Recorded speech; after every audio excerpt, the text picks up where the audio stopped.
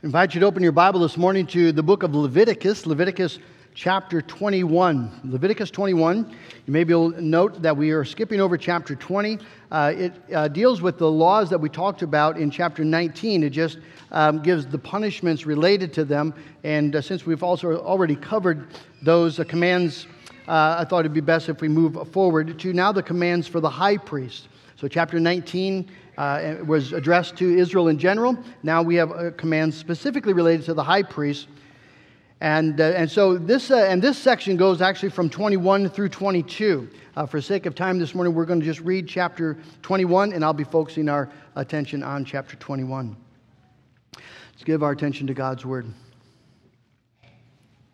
And the Lord said to Moses, "Speak to the priests, the sons of Aaron, and say to them, no one shall make himself unclean for the dead among his people, except for his closest relatives, his mother, his father, his son, his daughter, his brother, or his virgin sister, who is near to him because she has no husband.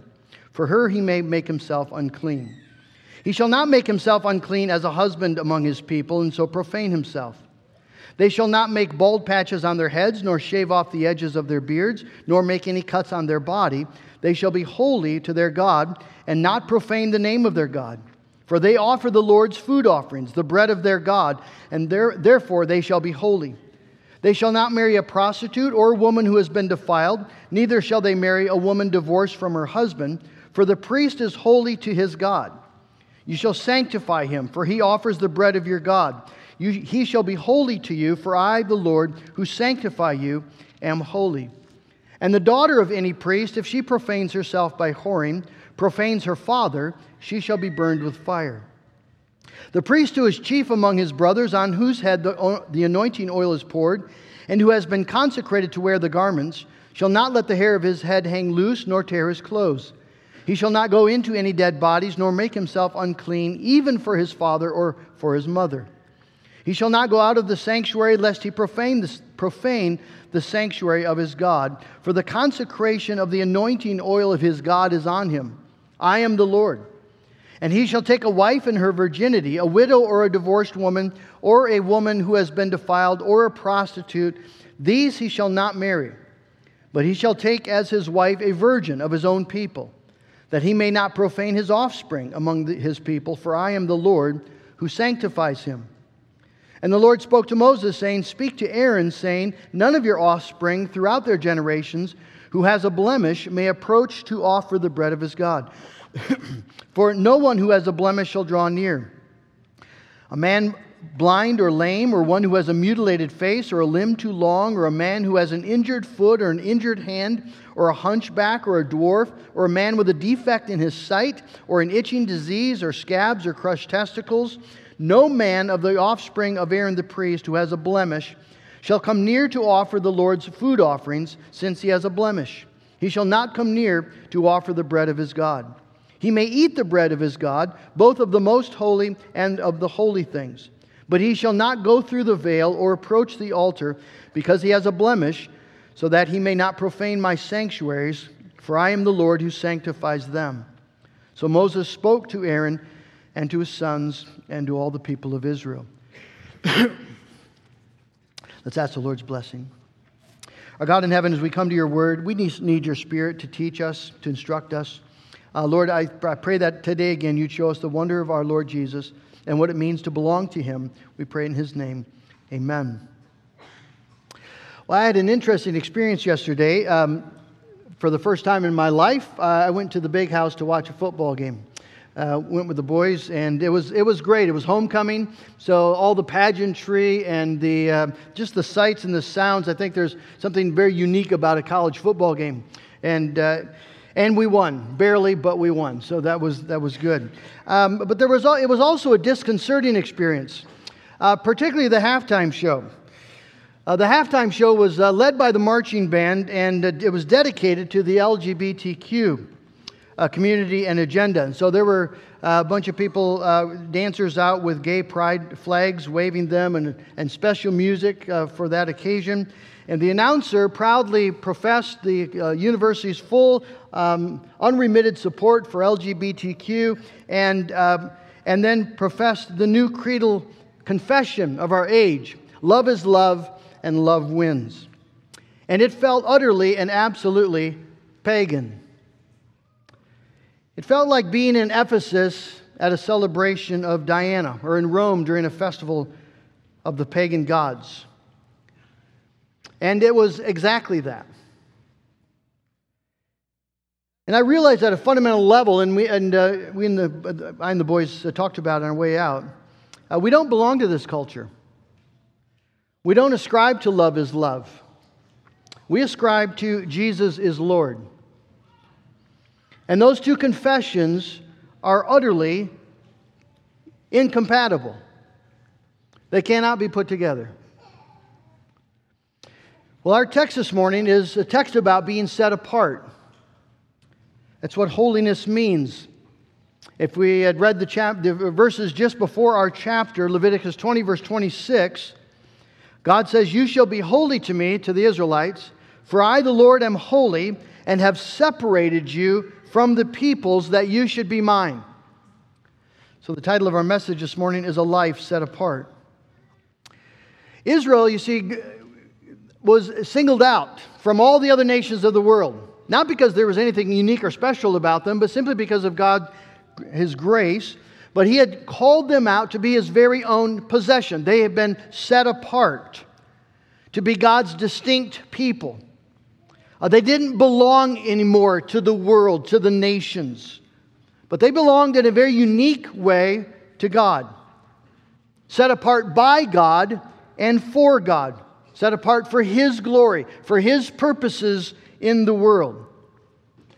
And Israel's unique calling in the world as a set-apart people was to be manifested and modeled by all of Israel, and particularly by the priests. And so here in chapter 21, we have God speaking specifically to the priests. And these two chapters, 21 and 22, are divided into 6 sections, 3 sections per chapter.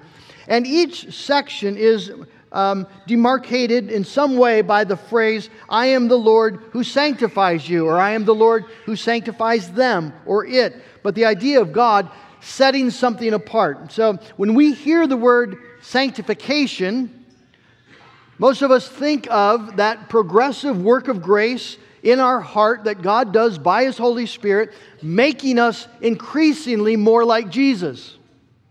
That's the progressive work of sanctification, making us increasingly holy. Well, that's obviously a true meaning of the word, but the word here is used just in its most basic sense of setting apart.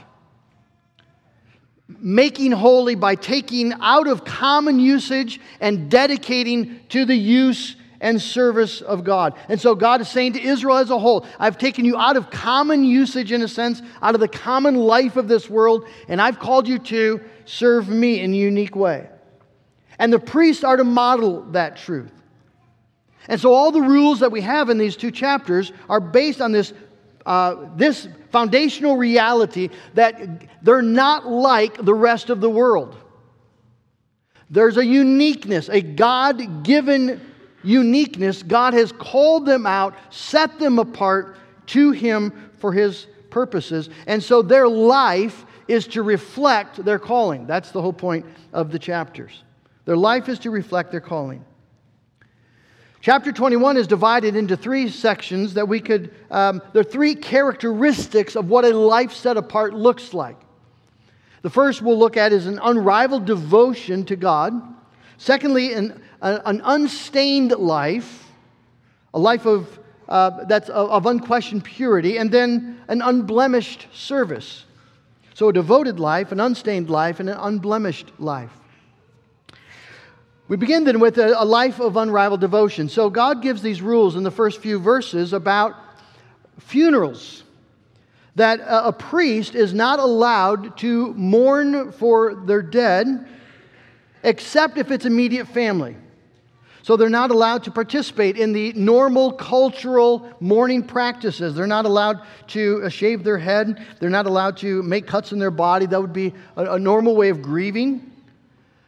So if a close friend dies, you're not allowed to go to the funeral. If a beloved aunt or uncle dies, or grandpa or grandma die, you're not allowed to go to the funeral or participate in that grieving service. Only if it's a father and mother, and there's a descending order of importance here: mother, father, son, daughter, brother, or a virgin sister, one who'd never been married, so still is a part of your immediate family.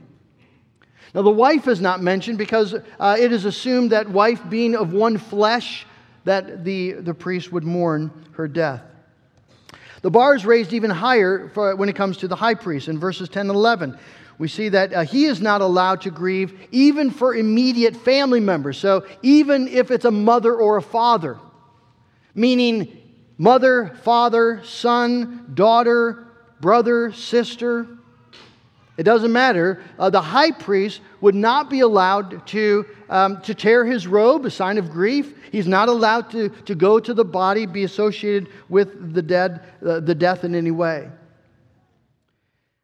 Now, those restrictions probably seem harsh, uncaring maybe.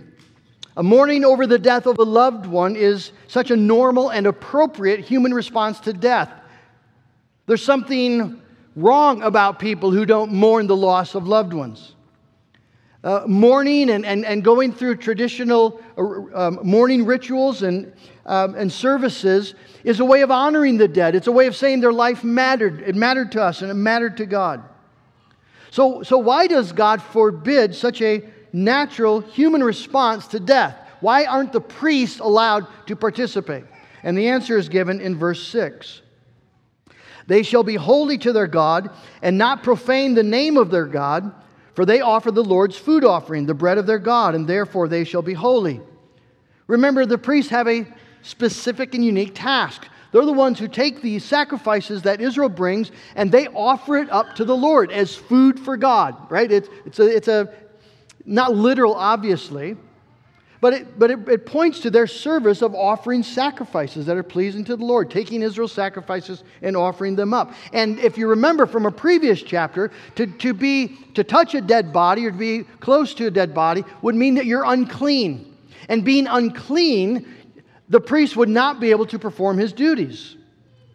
And so, you can't allow that to happen. You can't have priests who are AWOL because they've been at a funeral. Israel needs to be able to offer their sacrifices, and God needs to be worshipped. And so God is claiming the rights of absolute devotion. He is claiming the right of preference and precedence over every human relationship. The priests are set apart to God, and it's essential for them to place that calling above every other calling in life. And it's essential for two reasons. It's essential on the one hand for Israel. Priests are Israel's only way of worship and communion with God. They can't say, well, the priests aren't available today. Let's go in the backyard and we'll just offer our own sacrifice. God does not allow that. There's one place, and that's the appointed altar in the tabernacle, in the court of the tabernacle. And so they're entirely dependent upon the priests for their worship, for their sin to be atoned. The priests, you see, are God's gift to Israel, and their calling then takes the very highest priority, even over their own family. But it's essential also for the glory of God. Remember when God struck down Aaron's two sons for bringing unauthorized fire before him, God said, "Among those who are near me, I will be sanctified, and before all the people I will be glorified." The point being that the priests specifically are called to exalt God and the worth and the value and the glory of God. That's their calling. They're to stand in the midst of the camp and continually remind people of the value and worth and glory of God. And that's what they're doing by obeying this command. They're saying, God is more important than even my own grief because my brother died or my aunt and uncle died. God is more important than even my children dying if you're the high priest. It just highlights, you see, the value and worth of God. That though family and friends matter profoundly, God matters more. That's the first characteristic of a life set apart. The second characteristic is a life that's unstained and a life of unquestioned purity. And so God talks about whom the priest can marry. And in verse 7, we're told they cannot marry a prostitute or a woman who has been defiled, nor a divorced woman. Now, it was not a sin to marry a prostitute or a divorced woman or a woman who has been defiled.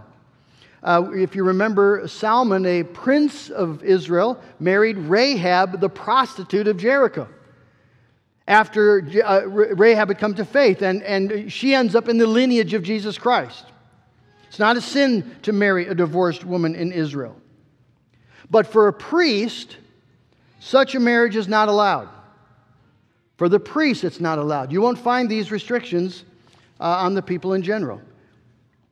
For the priest, you see, the issue seems to be that they need to avoid even the appearance of evil. And a prostitute or a woman who's been defiled or divorced has maybe the perception of moral stain, and that's not permitted for a priest. So as God says in verse 7 and 8, the priest is holy to his God, set apart uniquely to God. You shall sanctify him. In other words, you shall set him apart, because he offers the bread of your God.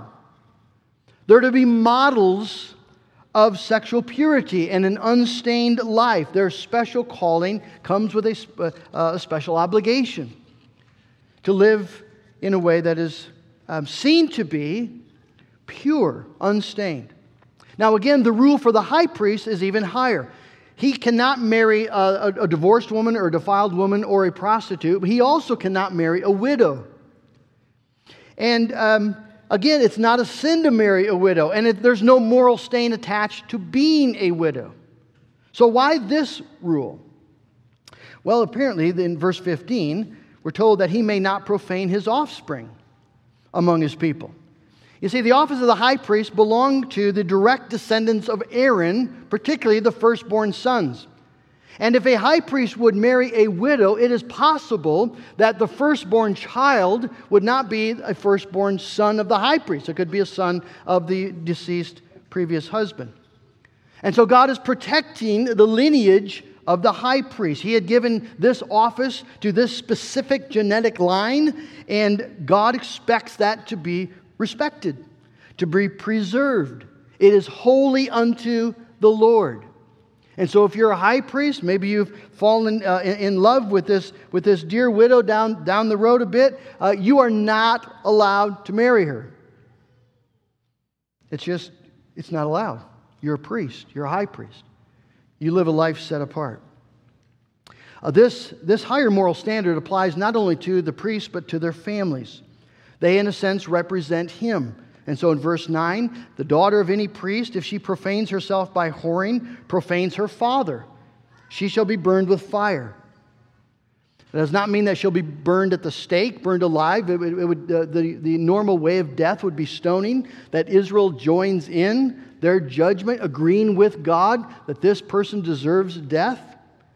But then the body would not be buried, as was the normal custom, returned to the ground and to the Lord, but it would be burned as a sign of the judgment of God. And so, as the daughter of the priest, she has a higher calling as well, held to a higher standard. The third category of chapter 21 applies to physical wholeness, unblemished service. Verse 16, the Lord spoke to Moses, saying, "Speak to Aaron, saying, none of your offspring throughout their generations who has a blemish may approach to offer the bread of his God." And then the text, God goes on and lists some of the blemishes. Blind, lame, mutilated face, deformed limb, if they've been injured in some way. There's a whole list of things here that would prohibit someone from offering sacrifices. They're allowed to eat the sacrifices. They're still priests, part of the priestly family. So they have the privileges of eating that food. They do not have the privilege of offering it. They can't go to the altar. They cannot go into the most holy place. And the reason is because they are blemished. Now again, that seems unkind. How does that make sense? Well, we need to remember God is not despising them or looking down on them. In a previous chapter, 19, we were told that the people were not allowed to curse the deaf or put an obstacle in the path of the blind. Why? Because God sees and God cares. There's a special compassion and mercy God has for those with special needs.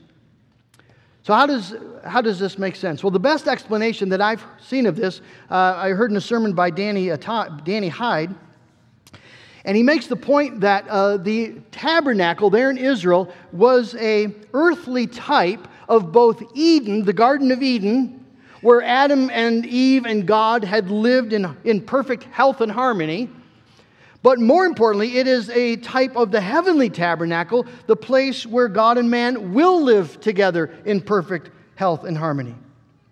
And so the requirement of an unblemished priesthood was to highlight what the world was meant to be and what the world one day will be.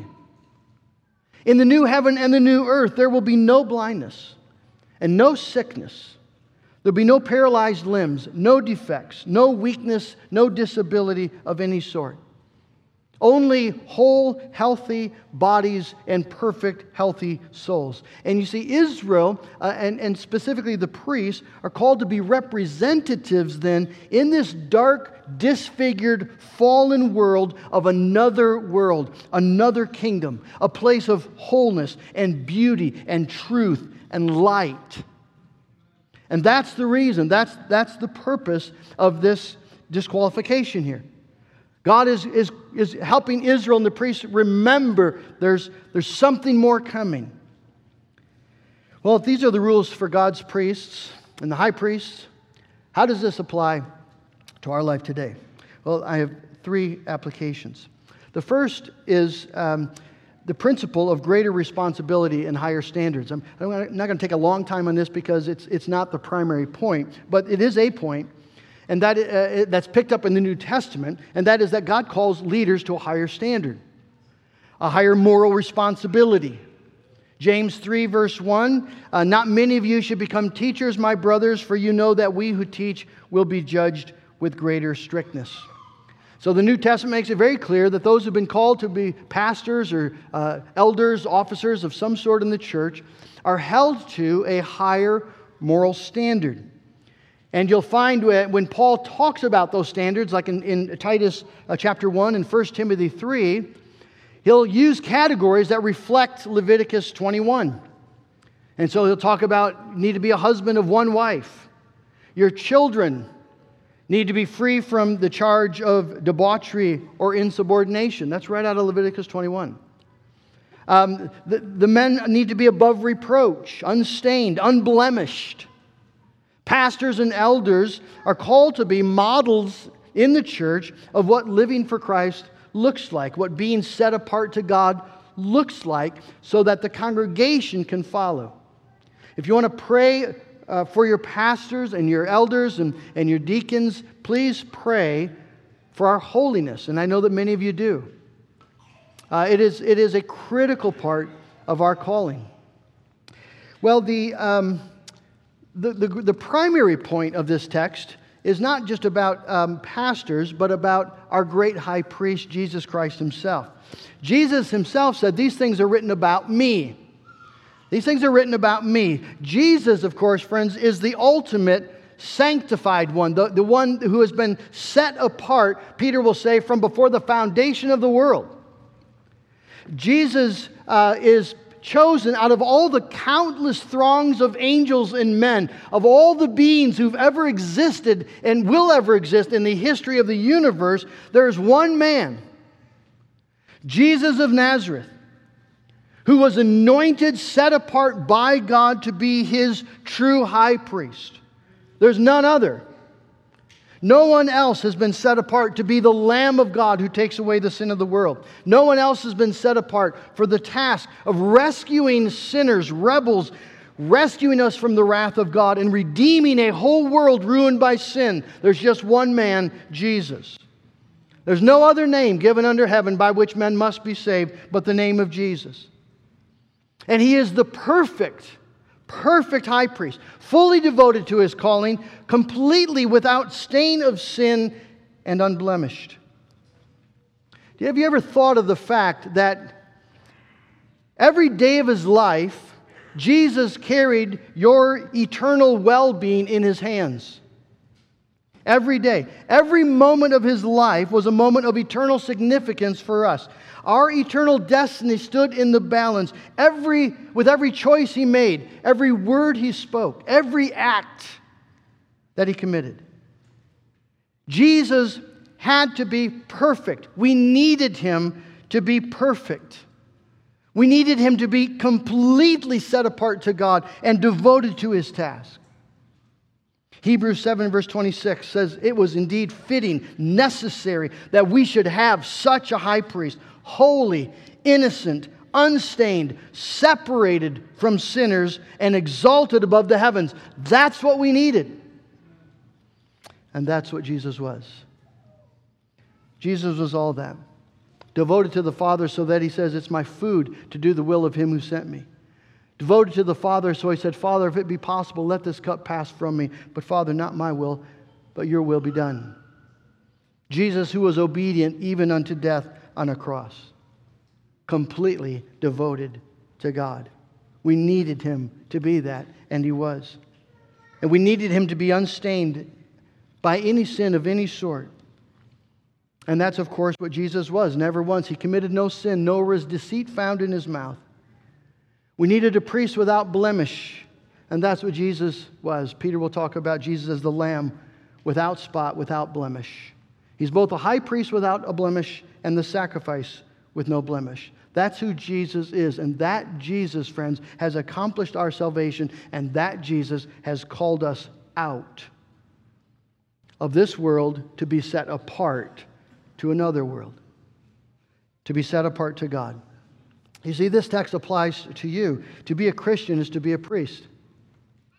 Not in the way that you mediate for sinners between God and man, but you are a priest in that you've been called, Peter will say, you yourselves like living stones are being built up as a spiritual house to be a holy priesthood, to offer spiritual sacrifices acceptable to God through Jesus Christ. Jesus is the great high priest, but we as priests, a holy priesthood, offer up spiritual sacrifices through Jesus to God. So in Jesus, we've been called by God to a life set apart.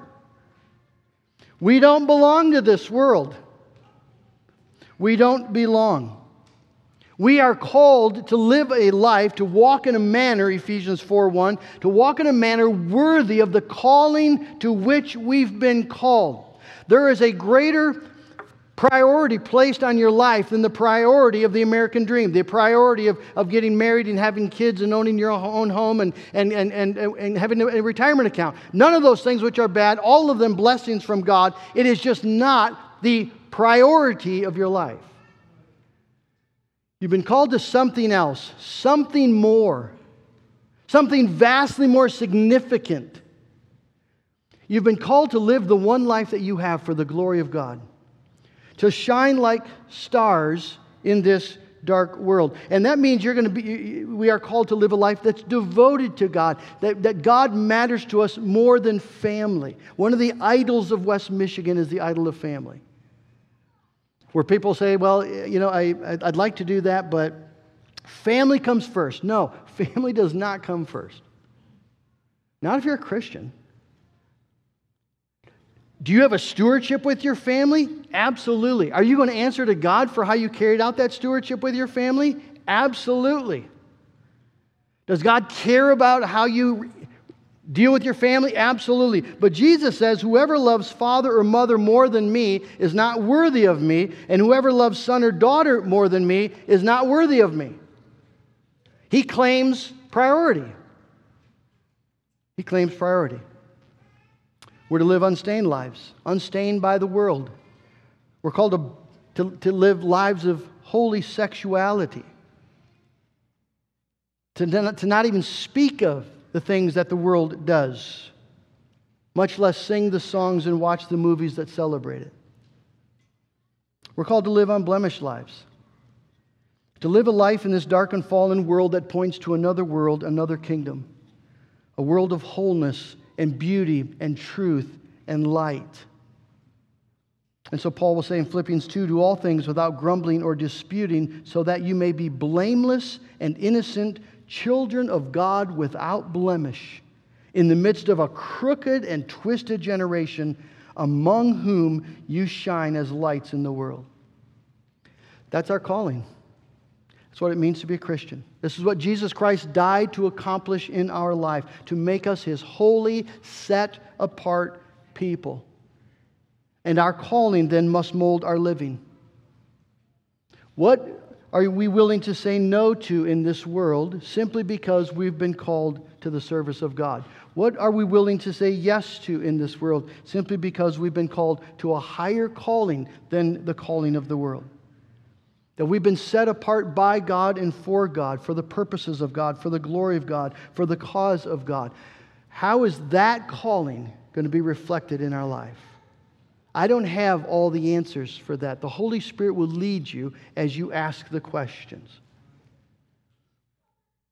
But I would just encourage you to get on your knees before the Lord. Say, I recognize I have been set apart.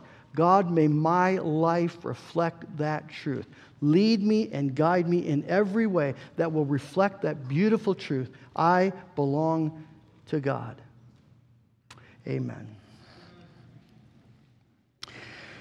Oh God, our Father in heaven, I thank you that you've called us out of the darkness of this world and into your marvelous light. I thank you, Lord, that you've set us apart. We don't deserve it.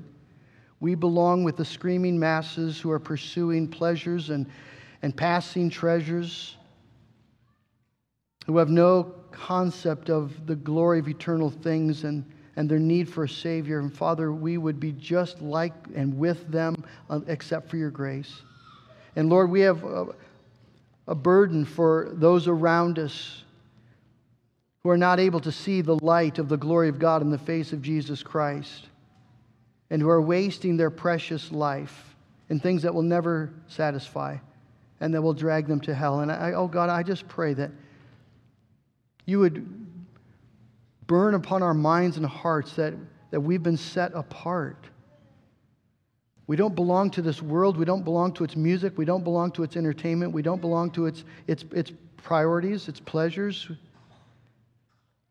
We don't belong, Lord, to the life that maybe we decide is worthwhile. But Lord, we belong to God. And we exist for the glory of God and the purpose of God and the cause of God. And so, Lord, I pray that all that we do in our work, in our marriages, in our relationships, all that we do in our entertainment, all that we do as we buy houses and build wealth, all by your grace, all good gifts, Lord, but may all of it be saturated with the truth of our calling, that we would walk in a manner worthy of the calling to which we've been called, to the praise and honor of Jesus. Amen. Let's stand together and respond to the message this morning, for the cause of Christ the King.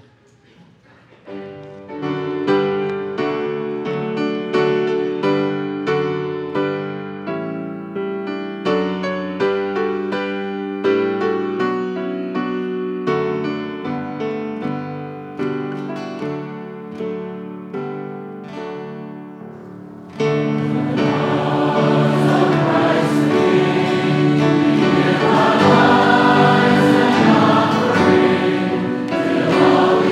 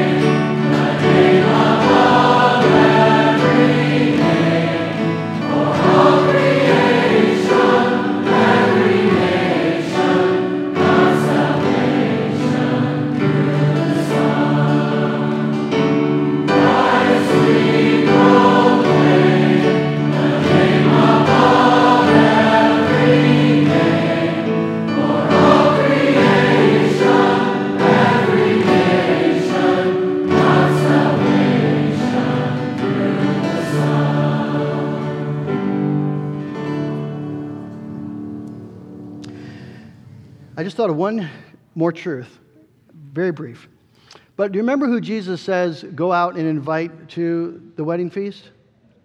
The lame, the blind, the crippled, all the blemished people.